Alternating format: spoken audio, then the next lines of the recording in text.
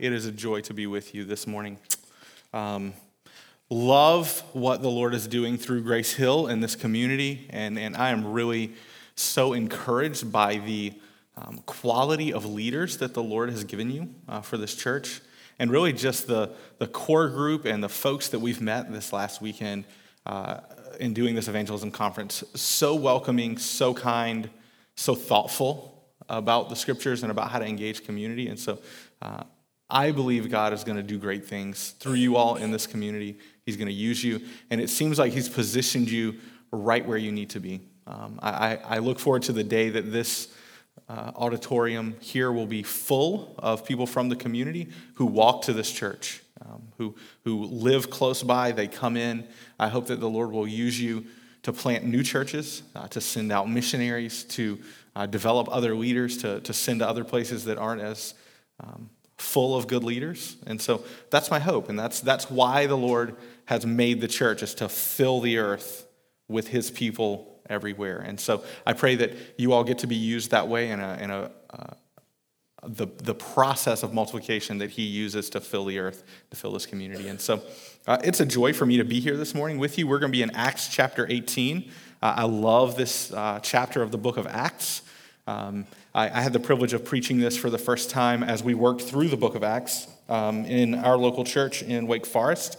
And it just, I got assigned to the passage and didn't realize just the gold that's here. So I look forward to sharing that gold with you this morning. As we begin, there's only been a couple of times in my life when I've been really, really scared or maybe even terrified. But one of them comes to mind really readily. I had been in Haiti for about 2 weeks. I was with my two older brothers and another dear friend of ours. And we're kind of walking around town, and we walk up this road, and we see some tires in the middle of the road that are on fire. And if you've ever been to Haiti or another third world country, burning tires really aren't all that strange. And so we kind of are like walking this direction. We see these tires, and as we get closer, we realize there's boulders, kind of big rocks like this in the road, sat in the road, arranged along with these tires. And so we're like, that seems like a barrier of some sort, like it's trying to keep something from coming this way or that way. And so just then, this dump truck comes towards us and stops right in front of this barrier. Well, just as quickly as it has come up and stops, it goes in reverse and goes backwards as quickly as possible, as if it's fleeing something that's behind us. And so, of course, we turn around to see what it is that this truck is fleeing from, and we realize that there is a mob of people pouring out from behind this building. Evidently, they had been hiding there. And when I say mob, I don't mean a small, happy mob. It is a large, angry mob of people with rocks and machetes, and they all have bandanas on their face, and they are coming at us, like pouring out towards us. And so we were afraid. And if you're ever in this situation, you should run. And we did. And so we run down this alley. We kind of cut down this alley to hide. And so this family kind of sees us running down this dirt alley, and they say, come inside. And they put us all inside with the children and the teenage girls, and we're hiding inside. And so we're kind of hunkered down. And then shooting starts, lots of shooting. And so being in a hut made out of tin and reclaimed wood is not very confidence-inspiring in that situation. And so we are scared, and we're huddled under this table, and we're hiding. And if you're ever in that situation, you should pray. And so we started to pray loudly, like, "Dear Jesus, help us. We don't want to die in this situation." All of us were, just praying out, calling out to the Lord. And the shooting stops, and we kind of look up, and we notice that everybody who's in the house with us, mostly children and teenage girls, they're looking at us like, what are these guys doing? And so we kind of climb out from under the table that we're hiding under, clinging on to one another. And we realize that they're not all that concerned. And so after asking a couple of questions, we realized that, well, this has been happening. This exact thing has been happening over and over again about once a week for a couple of months. And so at this point, nobody really cares. Well, all the shooting was police coming to shoot guns in the air to scare people away. And in the U.S., if there's police shooting guns, it's not like that. And so we were rightfully very, very concerned about what was going on.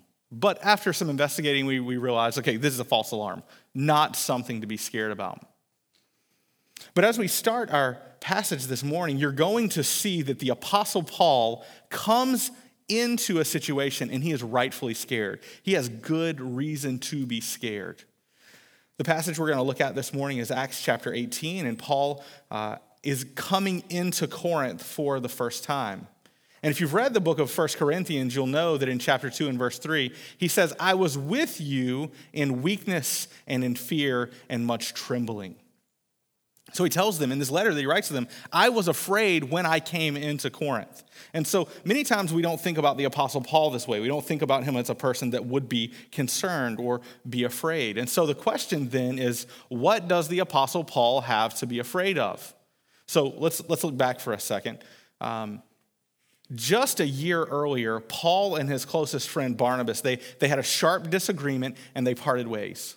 Then Paul links up with Silas, and they go through Asia. And as they go through Asia, they are forbidden by the Holy Spirit to speak a word. This is the very thing Paul intended to do, was to go through Asia speaking the word of God.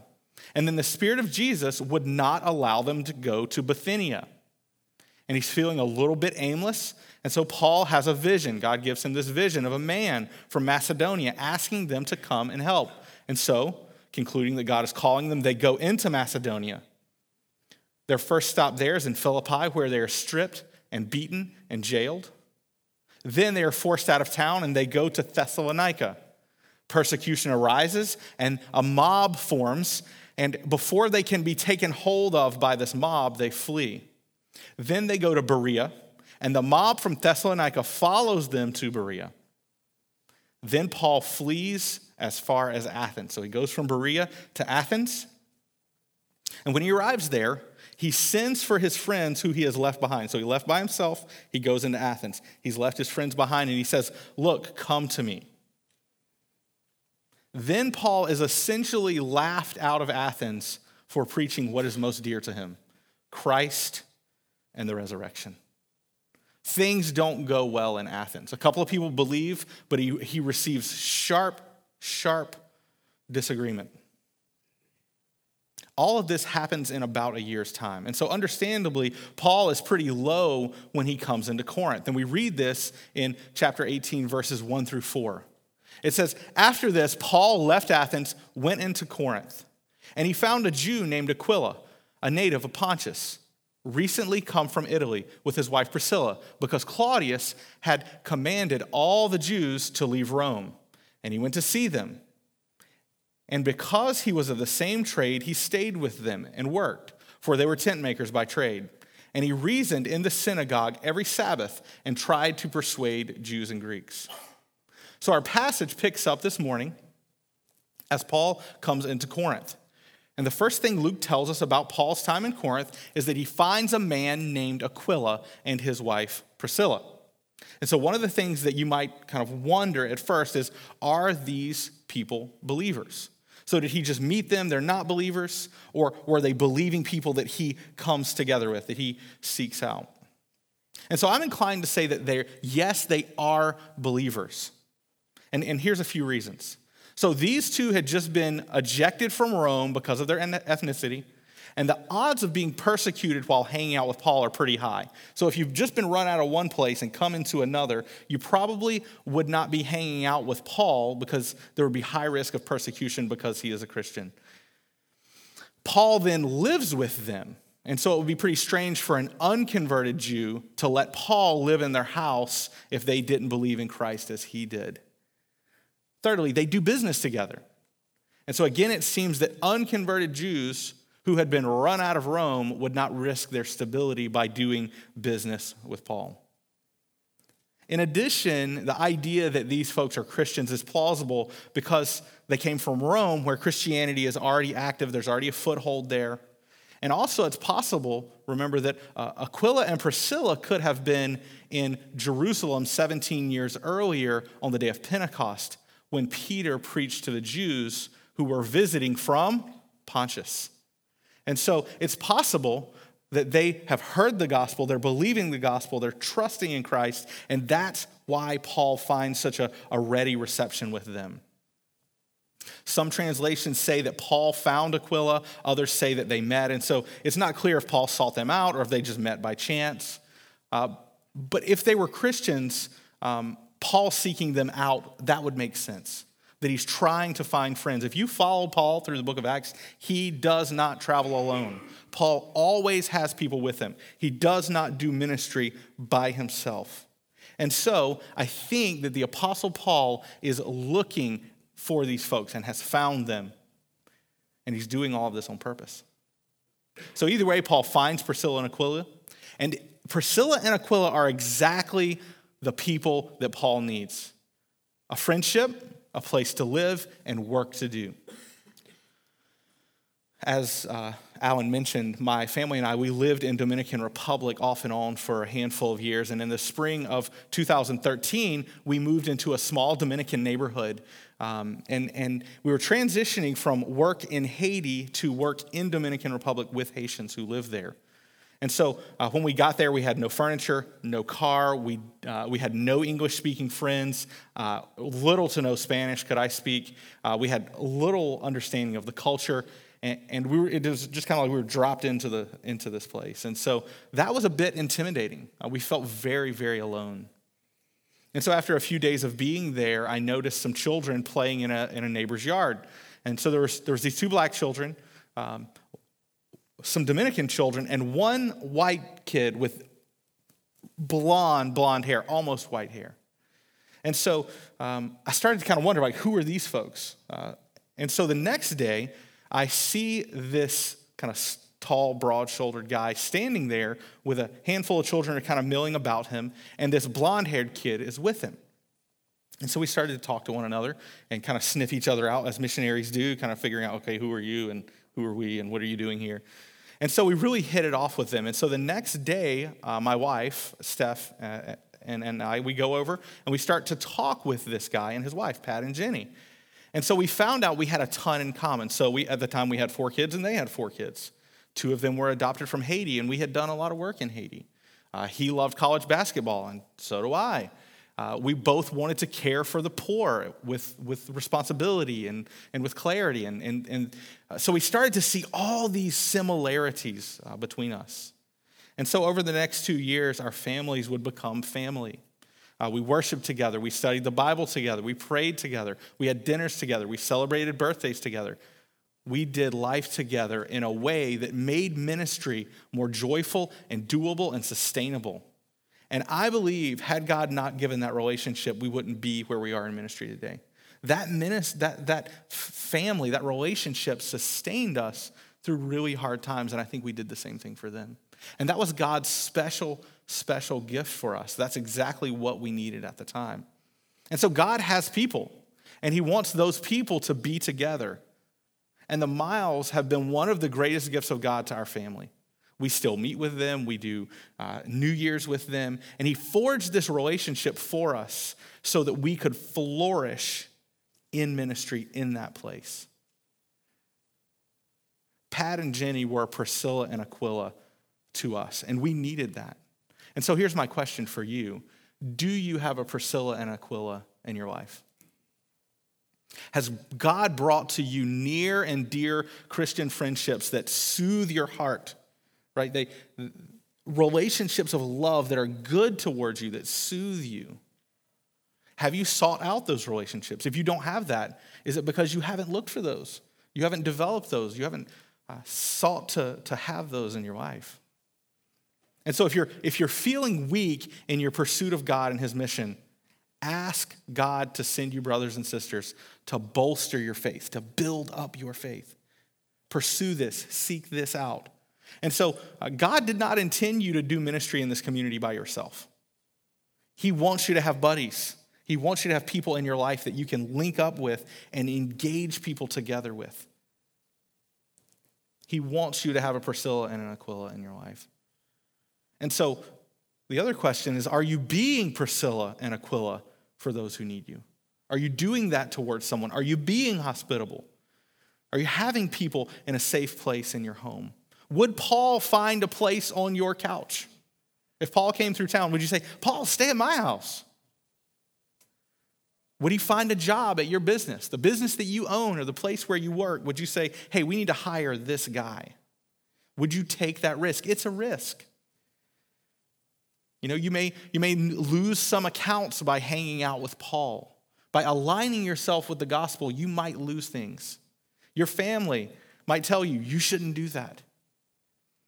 The question is, are you loving and caring for people who have devoted their life to ministry? Are you bringing them in? Are you loving and caring for them and then learning from them and going in that direction? So Priscilla and Aquila are exactly what Paul needs. And we see that he links up with them and then he goes right after ministry in town. And so as is Paul's pattern, he reasons in the synagogue every Sabbath, trying to persuade Jews and Greeks that Jesus is the one that God promised would come. It seems that Paul is working to provide for himself through tent making with his new companions, and then he's using the synagogue as a platform for proclaiming Christ. So he's working, making tents, but then as often as possible, he's in the synagogue proclaiming Christ to them. We see in verses 5 through 6, it says, when Silas and Timothy arrived from Macedonia, Paul was occupied with the word, testifying to the Jews that Christ was Jesus. And when they opposed him and reviled him, he shook out his garments and said to them, your blood be on your own heads. I am innocent. From now on, I will go to the Gentiles.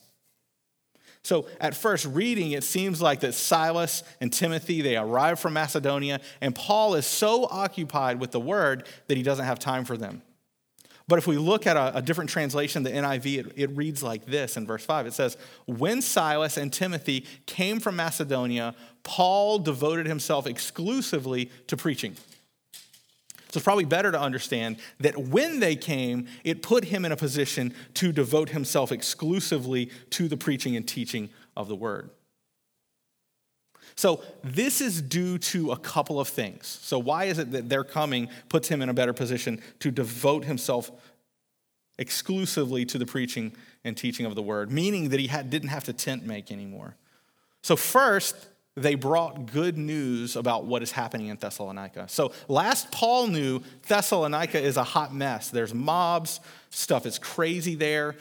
He doesn't know that good things are happening. And so he gets this news that great things are happening in Thessalonica because he left Silas and Timothy behind. They did ministry there.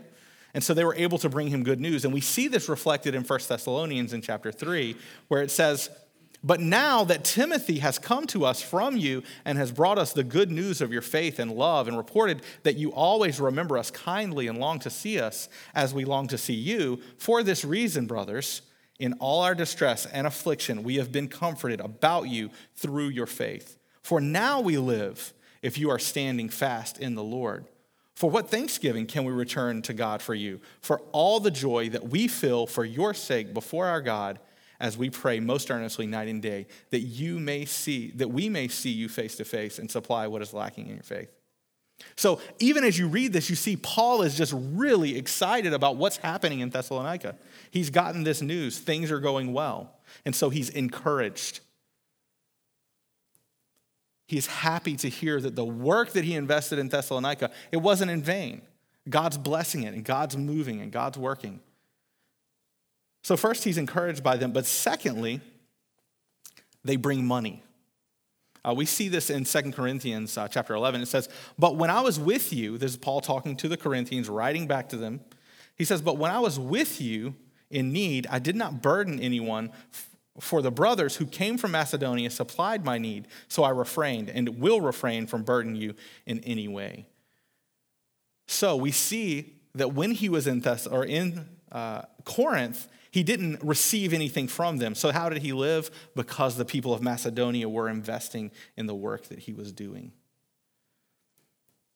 And we see in Philippians chapter 4, he really specifically speaks back to the Philippians about this. He says, yet it was kind of you to share my trouble. And you Philippians yourselves know that in the beginning of the gospel, when I left Macedonia, no church entered into partnership with me in giving and receiving except only you. So we find out that the money that these guys bring comes from the church at Philippi. So as Paul was not one that worked like a traditional job, much like many missionaries, many church planners, many pastors, the way that he lived was on the generosity of others. And I know this experience firsthand. As a missionary, we raise part of the money that we live off of is raised through the generosity of other churches. We couldn't do the work of establishing a seminary in an impoverished culture without the investment of other churches. Our students pay a little bit for the work that they do, but it's never going to be self-sustaining. Education never is. And so we're happy to know that churches like Grace Hill have invested generously. Because God is generous, you have been generous towards the work that we are doing. And we couldn't do this without you. And so let me encourage you. Continue doing that. Look for other ministries to invest in. Look for missionaries to invest in. Look for church planters to invest in. Because they can't do it without your investment. They're going to places where people haven't heard. There's not an established church. They don't take up an offering. They don't have people that are investing in the work. And so your investment is a great encouragement to them, and it sustains them in the work that they do. So thank you so much for the investment that you've made in us. It's a joy to us. It sustains us and puts wind in our sails as we do the work. So, Paul has some good news about the churches in Macedonia. He has a little bit of money in his pocket, and his two dear friends in ministry are by his side. And so he fully devotes himself to the preaching and teaching of the word. So he's teaching, and as usual, he's receiving opposition from the people that he's teaching. They revile him and they mock him. And he does something really strange. It says that he takes off his garment and he shakes it out in front of them. Now, why would he do that? In this time and at this place and these people, they would know that this is looking back. It's looking back to Nehemiah chapter 5. And he's loosing himself from responsibility for them. And we see that reflected in what he says. He says, your blood be on your own heads, I am innocent. So he's teaching them. They're reviling him, and he begins to take his shirt off, begins to take his clothes off, and he shakes it out in front of them. And so Paul feels a personal responsibility for these people and for their souls. And it's not lightly that he relinquishes this responsibility for them. His insistence that he is innocent of their blood, it should push us a little bit. And why should it push us? Why should we be a bit convicted here? Because his innocence is rooted in the fact that he has spent weeks, maybe months, telling these folks of Christ. So it's not it's not quickly that he does this. He's spoken to these folks. He's explained the gospel to them. And now he can say, I've done what I should have done with you. You have not received it. So on the other hand, we have to ask this question. So if he had not shared the message with them, would he then therefore be innocent? And I think the answer is no. He knows he has responsibility towards these folks to share with them. He's shared with them, and now he can say, I'm innocent of your blood. Your blood is not on my hands. It's on your own head. Paul believes and teaches that those who live and die without faith in Christ will spend eternity under the wrath of God, hell. Those who have never heard and never been told of the grace of God in Christ to save sinful men and women and children, if they never believe and are never reconciled to God, they will spend eternity apart from the loving care of God. They will never experience his love as they ought. And Paul knows that.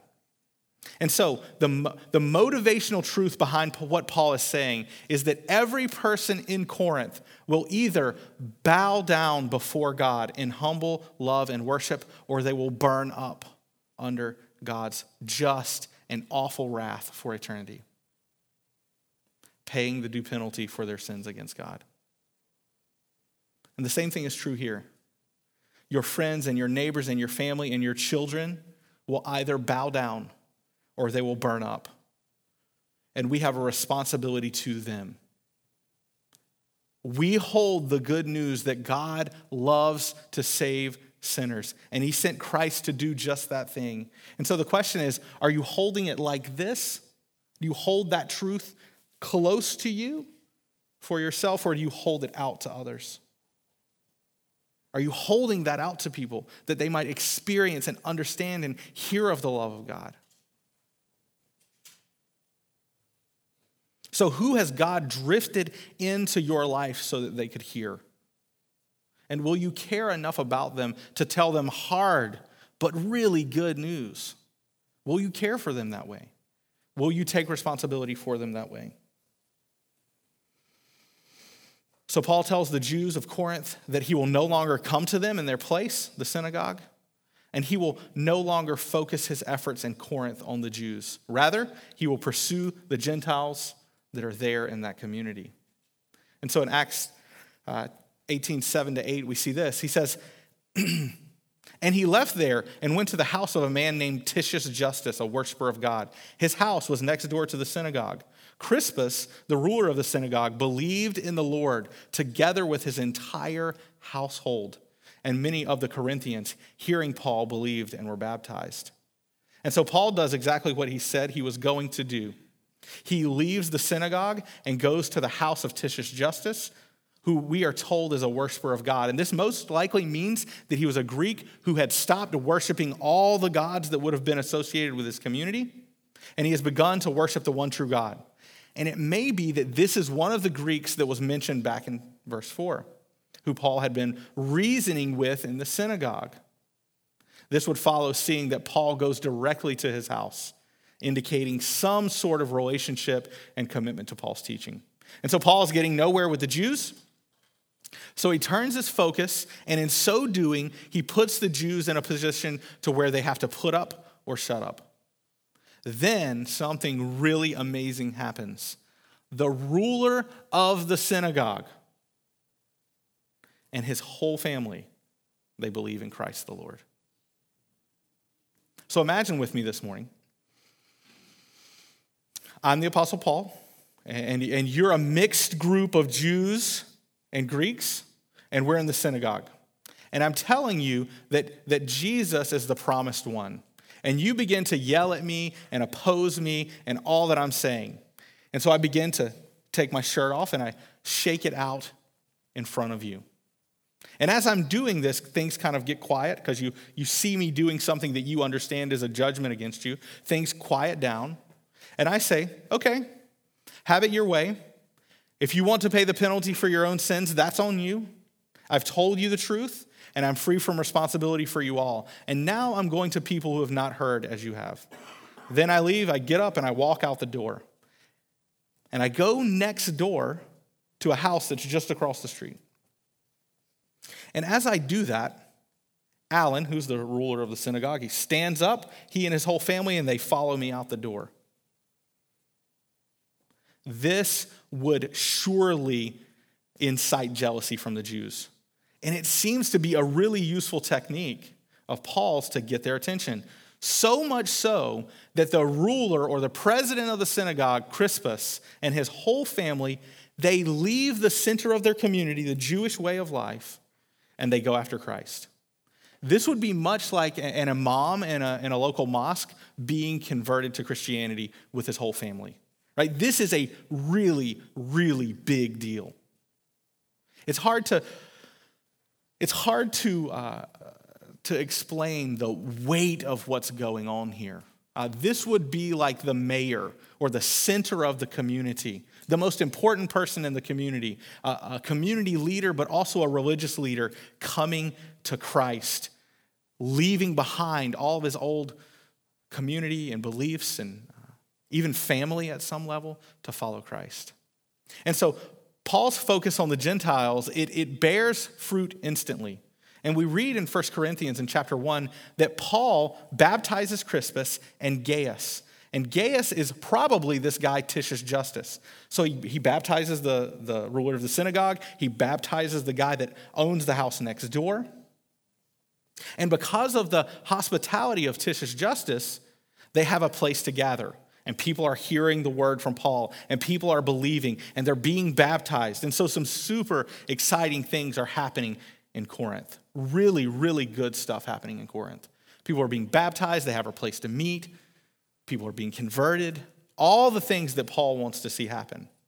And so, in verses 9 through 11, this happens. And the Lord said to Paul one night in a vision, "Do not be afraid, but go on speaking, and do not be silent, for I am with you, and no one will attack you to harm you. For I have many in this city who are my people." And he stayed a year and 6 months, teaching the word of God among them. And so it seems kind of strange that God would send this vision to Paul just as things are going so well. Why would he do that? Why send a vision when things are going well? We would have expected this back in verse 1 when Paul comes into town and he's discouraged. But if we think back and remember through the book of Acts, when things go well, Paul gets persecuted. And so Paul, as things are going well, is thinking persecution's coming, it's going to happen. And the Lord Jesus meets with him. In verse 9 it says, Luke says, the Lord says, and by that he means the Lord Jesus. And so the Lord Jesus comes to Paul in yet another vision. And Jesus intends to speak directly to how Paul is feeling. And he knows exactly what Paul needs to hear. And the Lord acknowledges Paul's concern, and he quells them with the greatest remedy possible. His very own presence. He says, I am with you. I'm with you. So if I'm with you, who can be against you? And the Lord affirms what Paul has already been doing. And he insists, keep on doing this. Keep on speaking. Jesus then explains that no harm will come to him. Nobody's going to mess with him. And God makes this really specific promise that he intends to keep, as we'll see in a moment. Then Jesus tells him exactly why should he keep on speaking. What is the purpose? Why should he keep on speaking? And he says this, I have many people in this city. Many in this city who are my people. Jesus says to Paul, I died to make specific people in Corinth mine. He says, go on speaking so that they can come to me by faith in our message. And the fact that Jesus died to save specific sinners is the single greatest motivation to share the good news that I can think of. Because I can be sure that many will come to faith because Jesus died as a ransom for many. I can go out with confidence. God is with me in Christ. Christ has done the work that is necessary to save sinners, and now it is my responsibility to announce to them that great work and leave it to Christ, to let him complete and finish that work. I'm really thankful that Luke decided to include this vision in here, because it's something that I need to hear. And I want Jesus to speak to me about the people he has in my city where I live. I want him to speak to me about the people that I'm supposed to talk to. This morning I was sitting in a restaurant, and there was a guy sitting across from me, and I could tell that he was falling asleep. And so after a bit I realized that he probably was there because he didn't have anywhere else to be. And so I prayed for him a little bit. I was able to, as I was leaving, I was able to engage with him, talk to him a bit. He had been a chemical engineer, his meds had gotten messed up. He had suffered some physical ailments, lost the job that he had been living in his car. His car just got impounded, and so he's having to live outside and kind of go from restaurant to restaurant. And so I was able to talk to him. I was able to say, hey, God loves you. He has a plan for you. Let's pray about this car thing and see what the Lord does. And so there's all sorts of people in this city and in this place that God wants you to speak to. And so the question is, how do you know who to speak to? How do you know who to go after? Let me help you a little bit with that. So hold up your hands like this. I do a 3 like this, so you don't have to do it like I do it, but hold your hand up like that. And so what I want you to do is to come to mind 3 people. Bring to your mind 3 people in 3 different categories: family, community, and work. And I want you to label each of these fingers with a person: family, community, and work. Somebody from your family, somebody from your community, and someone from your work. And I want you to begin praying for them. Just pray for them. Pray for them for opportunities. If you can't find someone to put on this list, pray about who should be on this list. Begin praying for them and see what the Lord does. Just ask God to tell you, convince you, and lead you towards the people that he has in your community, that he's put around you. Then I want you to ask one another, who are your 3? How can I pray for your 3? This is a really, really simple way to start asking God to speak to you about who he has in this city. Would you be willing to do that? I hope that we can do that together. Ask God to help you find the people that he's working in. So this week, I want to encourage you, speak to someone about Christ. Pray for someone. Hear their story, and then speak Christ towards the story that they're experiencing right now. So in effect, Jesus has said to the Apostle Paul, 3 balls, no strikes, swing away. Swing at the ball as hard as you can because you can't lose. I'm with you. I'm in this. No one's going to hurt you. Let it rip. Go after it. I've got people here. That's amazing. He tells him, this is going to work. I've got people here. I just want you to stay, keep doing what you're doing. No one's going to hurt you. Go after it. And this is exactly what the Apostle Paul needs to hear. The last year of Paul's life has been pretty rough. And so hearing this from the Lord is a great encouragement to him. And so he stays about 18 months there in Corinth. That's a long time for Paul. Paul moves a lot in the book of Acts, and so he stays with them for a long time.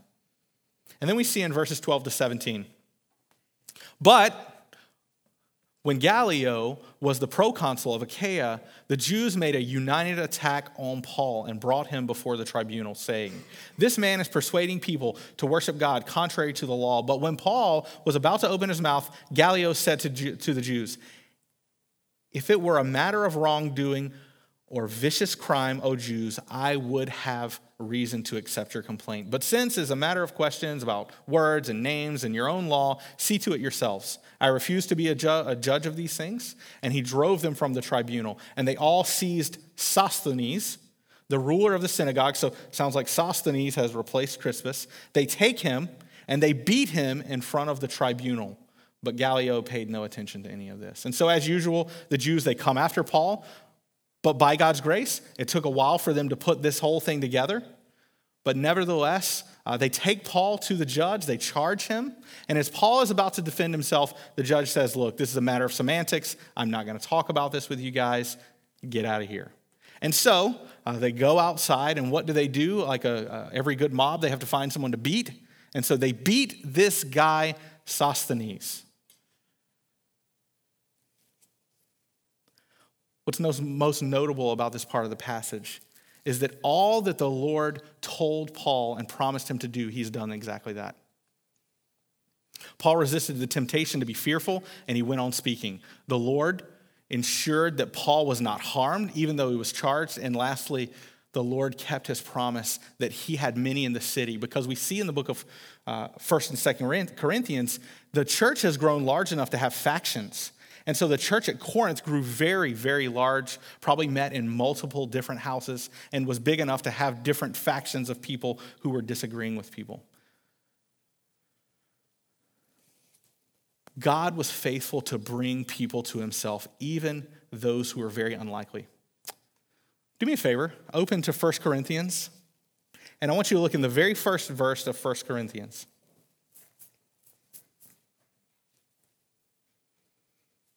1 Corinthians chapter 1, verse 1. What does it say?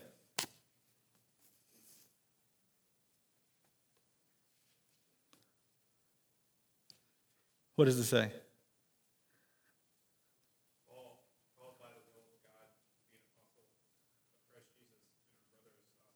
Sosthenes. So either Sosthenes is like, number one name on baby list for first century, or this is the same guy. Sosthenes is drug out of the tribunal, beaten. But at some point, Paul gets a hold of this guy, shares the good news with him, and he's converted.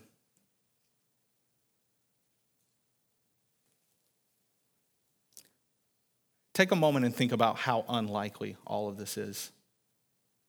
It's pretty unlikely that two rulers of one synagogue would come to Christ in 18 months.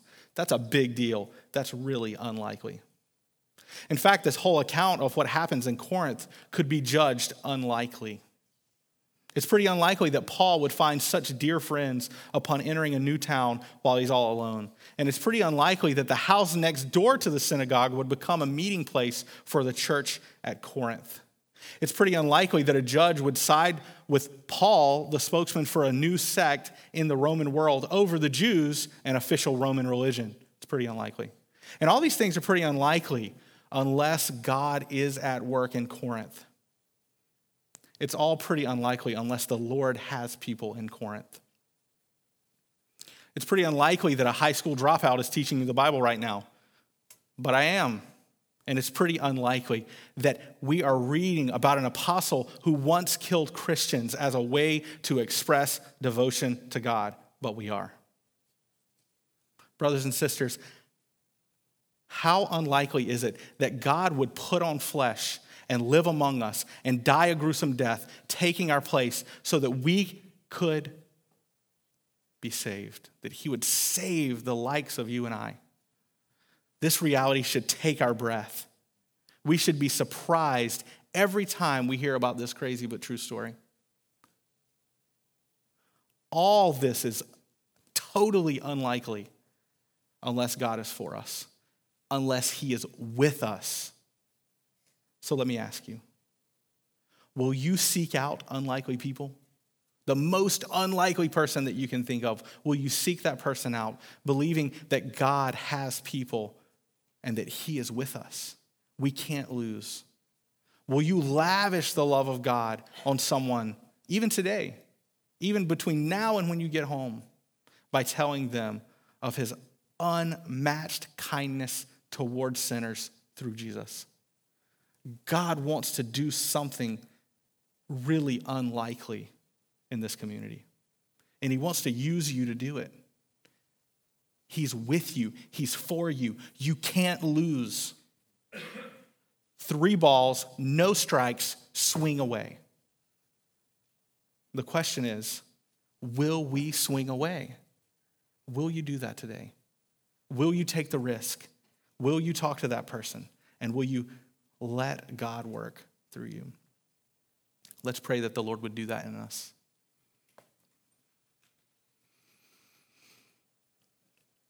Lord Jesus, speak to us about the people in this city, specific people. Speak to us about how you want to use us. Comfort our fears. I pray that you would speak to us specifically about the specific fears that we have. Many of them good, many of them true. We ask that you would speak towards that. Free us, Lord, to speak freely about the kind love and grace that you've lavished on us in Christ, that we might call others into that love and kindness, that others might be freed as we've been freed. Give us names. Lead us. Holy Spirit, protect us from